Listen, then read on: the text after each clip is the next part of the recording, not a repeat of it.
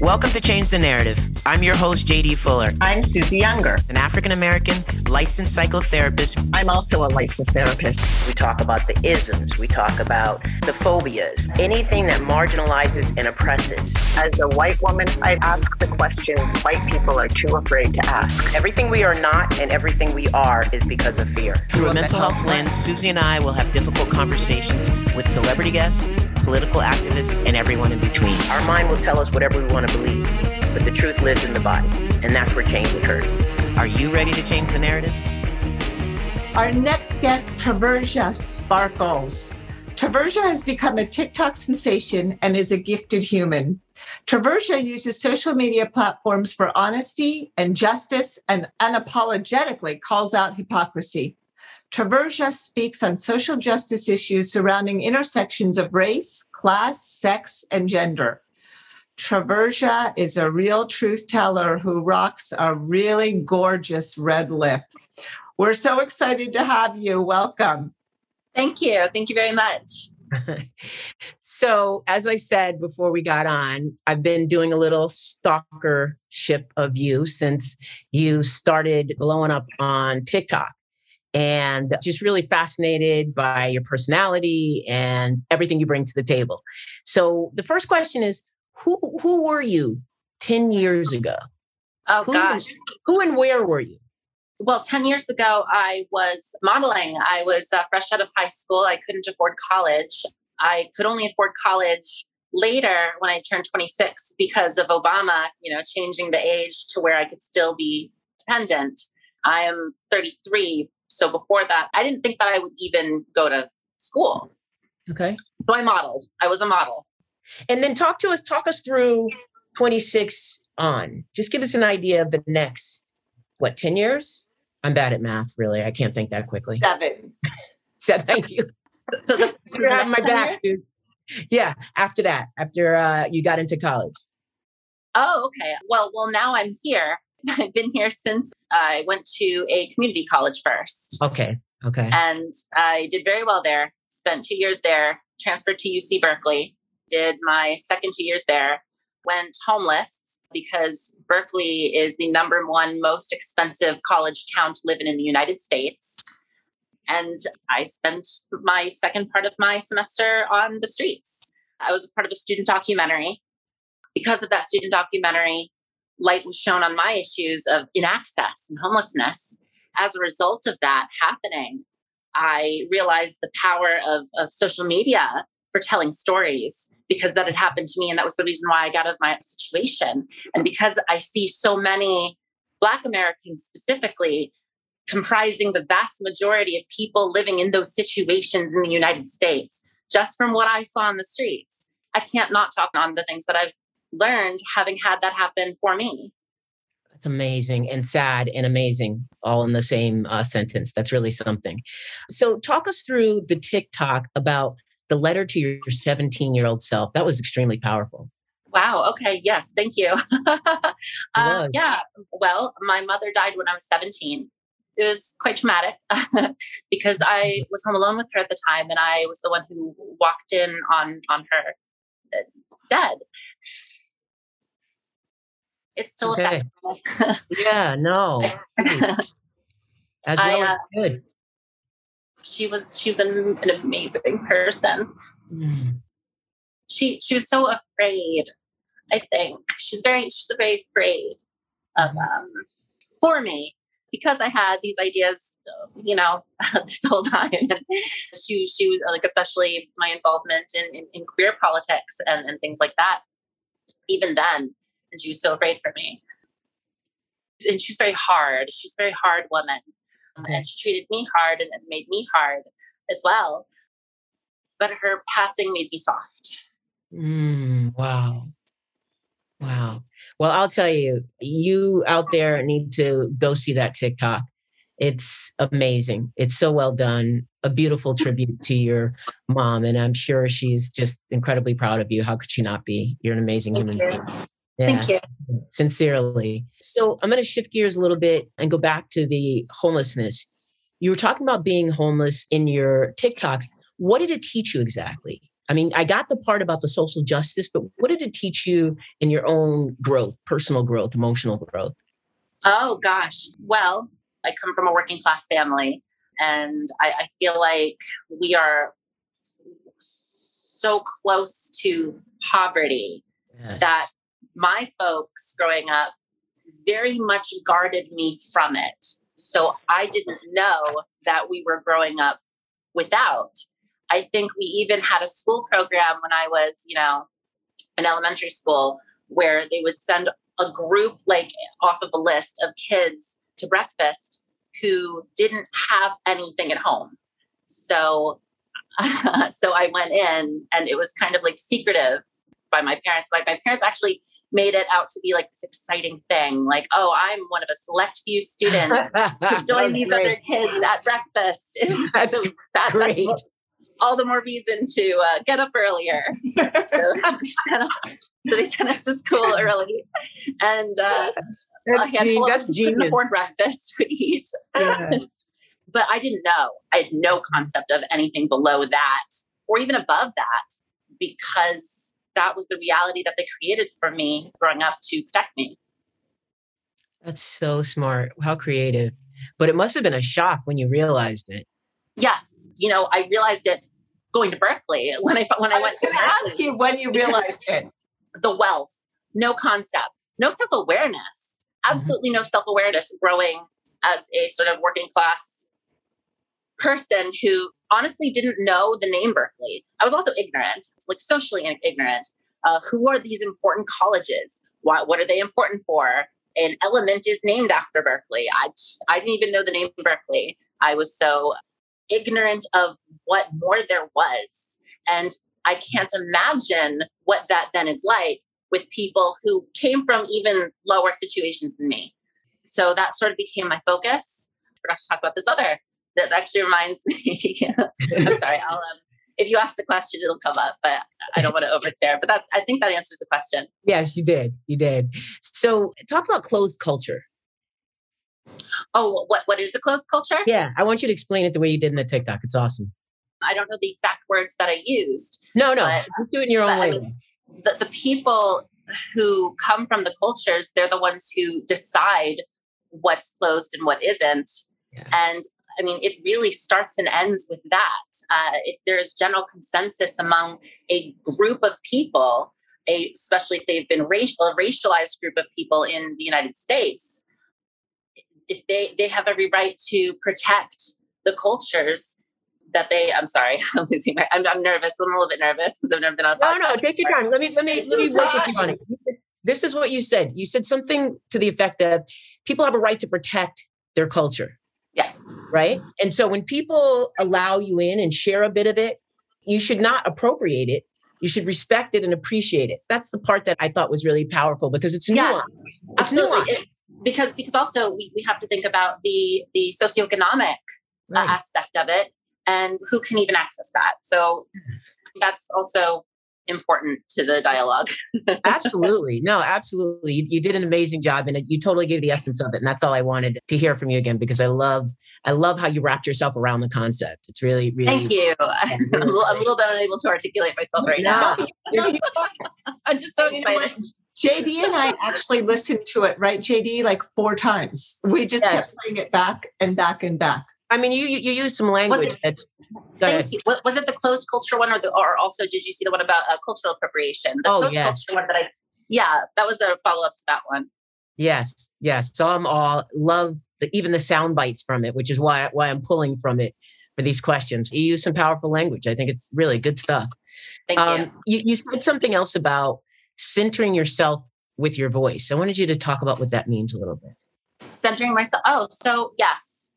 What's interesting to me is that TikTok has this aspect where you can like duet people, right? And so I prefer to duet people when I'm amplifying the voices of Black women in particular. I noticed that people have a tendency to click on my face when they see it more than if I'm not in the image. So it's almost as if I need to be centered. I need to basically talk is what it is. I acknowledge that I'm already centered. It's not so much that I'm intending for it. And ideally, all of the things that I speak on, I wouldn't be the center of focus. I wouldn't be the person that people listen to. But what inspired me to start talking on that in the first place was just my lived experiences and what I've learned, and, also having Black siblings. So it's just what made sense. This whole idea, I'm sure this year about, the whole dance things on TikTok and how the appropriation of dance concepts and creations, and how then white performers or people were using it and actually making money off of it and not giving credit to the creators. So that really resonated with me in a particular way when I saw that TikTok. That was like, so right on, that idea of amplifying voices, which is using your privilege responsibly, which is the name of the game. So that's pretty awesome. Okay, this is one of my favorites. Some of us play for survival while others play for status. Let me just say, first of all, that's genius. Thank you. Yeah. So I want you to talk about what that means to you. Well, a lot of people who have access in this world, and this is like, again, I went to the foremost expensive college in the United States. Mm-hmm. I'm surrounded by wealth.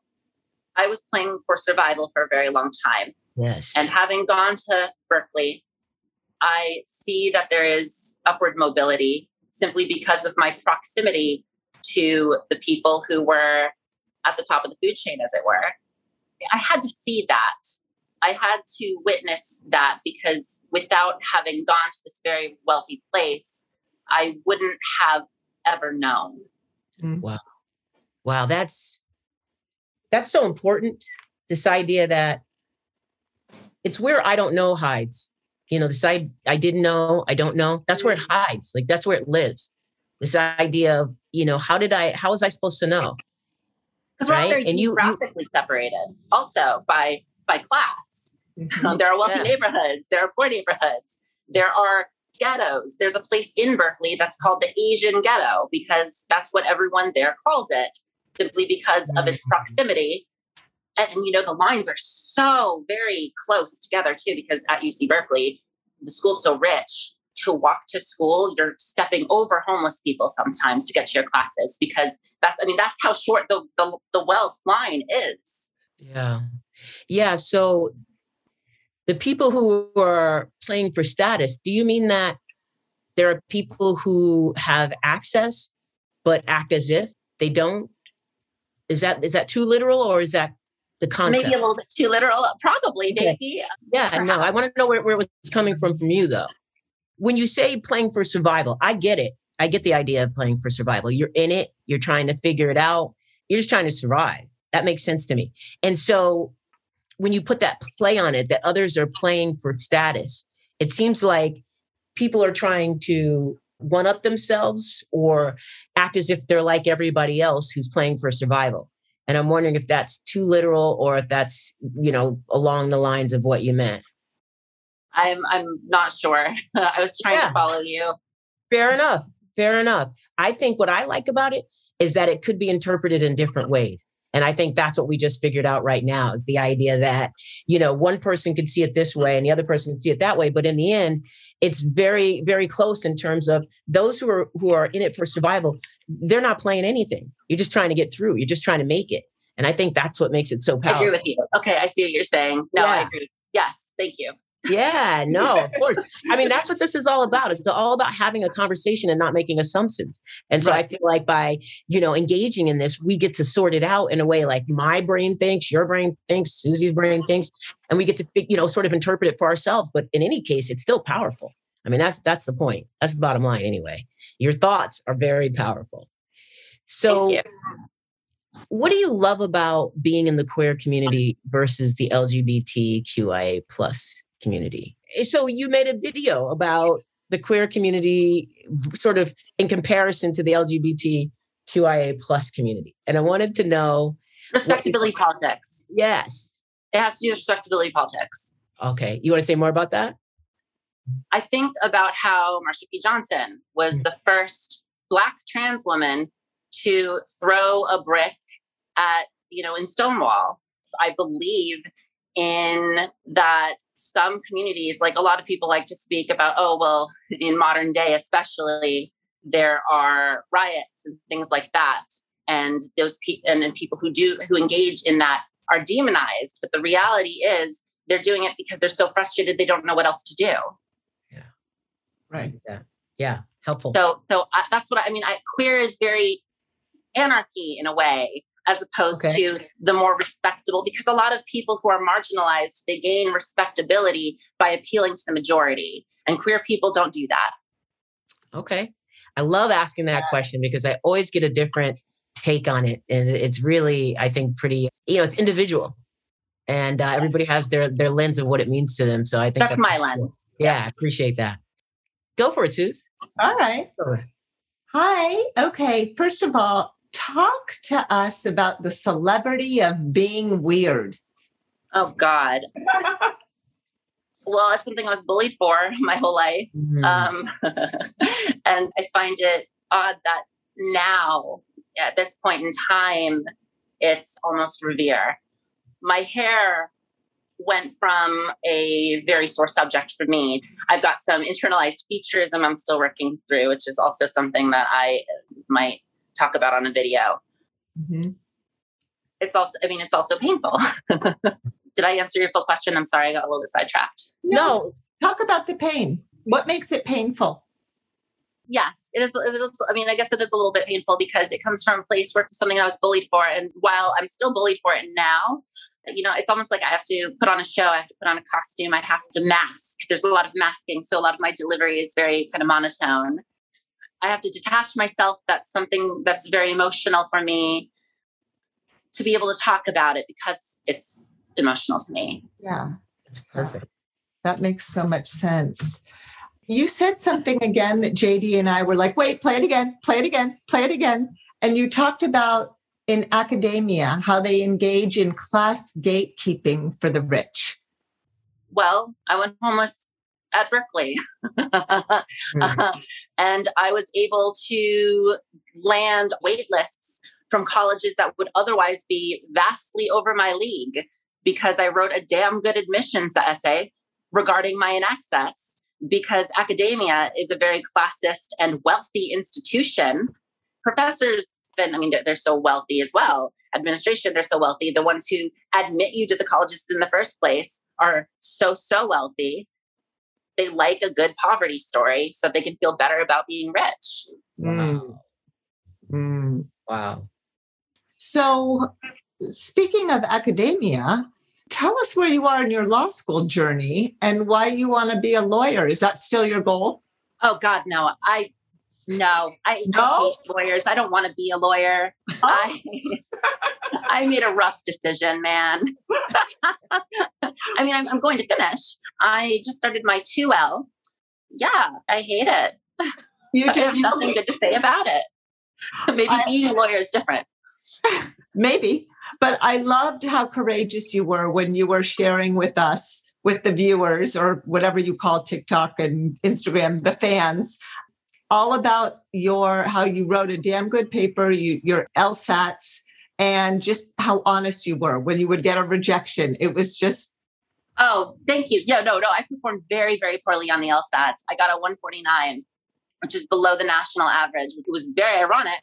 I'm what's known as a ultra reverse split. It's a split is where the GPA versus the LSAT is a certain distance. And I was a reverse split in such a drastic direction because I was coming into law school with a 4.02 GPA, but then such an incredibly low LSAT. And, I also think that speaks a little bit to neurodivergence and standardized testing and how it's not that I'm quote unquote dumb that people have been saying.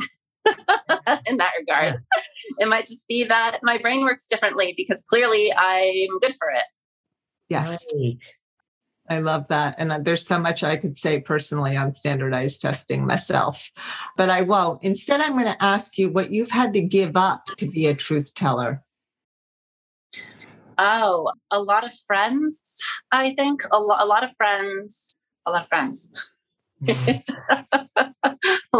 When that happens, isn't it? Yeah, it is. It is, especially because that's it. It's just, you want to just tell the truth. And sometimes you're scared to tell the truth. So long as you're telling your truth, that's all that matters. It doesn't have to be someone else's truth. I'm just talking about my experience. I'm talking about my experience, and my experience is that I am a certain kind of person and I care about certain people. Mm-hmm. Suze, do you mind if I put you on the spot to say what it was like for you to come across that? I was just going to say, I was literally just going to share. I was going to share with you that the work that I do with JD and the work that I've been introduced to and that I'm super passionate about, I've lost a lot of friends, and it's okay. I actually didn't even feel, honestly, the painfulness of it, because it was just such a learning and teachable moment for me. And I continue to do this work and continue to have people say things to me that I'm like, you know what? Now you're not on the list anymore. And but in the beginning, it was hard. Oh, in the beginning, it was. That's what I'm talking about. I'm talking about the beginning. Okay, in the beginning, it was surprising. It was actually so surprising to me. People who I thought were, my white, and we don't even use this word, allies, who weren't. And we came up against it. I'm just going to even be honest and say, we've had people that were friends of mine on this podcast who, after they said certain things, asked me not to air it. So I understand what you're saying. Yeah. I'm going to turn it over to JD now. And thank you so much. It's been so interesting to listen to you, and we're honored. Thank you. Back to you, JD. Okay, so we have a question that we ask people. Usually we say, what does changing the narrative mean? But I want to ask you a slightly different version of that, which is, how do you plan to continue changing the narrative? Well, I'd like to keep doing what I'm doing. Part of me wonders if maybe I should get more involved in politics, since I clearly don't want to become an attorney. I'm not sure. Right now, I'm just kind of getting it all out there and speaking on the things that I see and trying to amplify the voices of other people who I agree with and align with, and take it from there. I'm hoping to cross bridges if I can, and maybe heal some open wounds with what little I know because of my blind spots. I can only speak on so much because I'm a white person and I have privilege in society. But I'm going to try is the short answer to your question. I'm going to keep trying. I think your humility is what facilitates your truth telling. I think that's so important. And I want people to know where they can find you. So where can they find you? Give them your handles. Sure. At Taverja on TikTok. You can find me on Twitter as well. YouTube, also just Taverja. Pretty much if you type in Taverja in a search bar, I might come up. That's great. That's great. Listen, I just want to thank you again for, number one, being so incredibly flexible and so willing to come on. You said it was your first podcast like this and you were nervous. I want you to know that your authenticity shows through. Don't worry about being nervous and, not answering it exactly the way you did on TikTok. That's just going to encourage people to go watch your TikToks, which they should. Yeah, I'm very nervous and awkward. I apologize. No, listen. Listen. You're doing what you have to do to get where you want to be. I have nothing but respect for that. And again, you were great. Don't even worry about it. Thank you so much. Go check out the TikToks. You don't want to miss them, and there'll be more. All right. Thank you so much. JD and I want to thank our fabulous producers at IM Music Group. And for all of you out there who want to do your own podcast, go to immusicgroup.com and the team will hit you back. Please be sure to like, subscribe, and follow wherever you get your podcasts. And also, leave us a review. Let us know what you think. Thank you for listening to Change the Narrative with JD Fuller.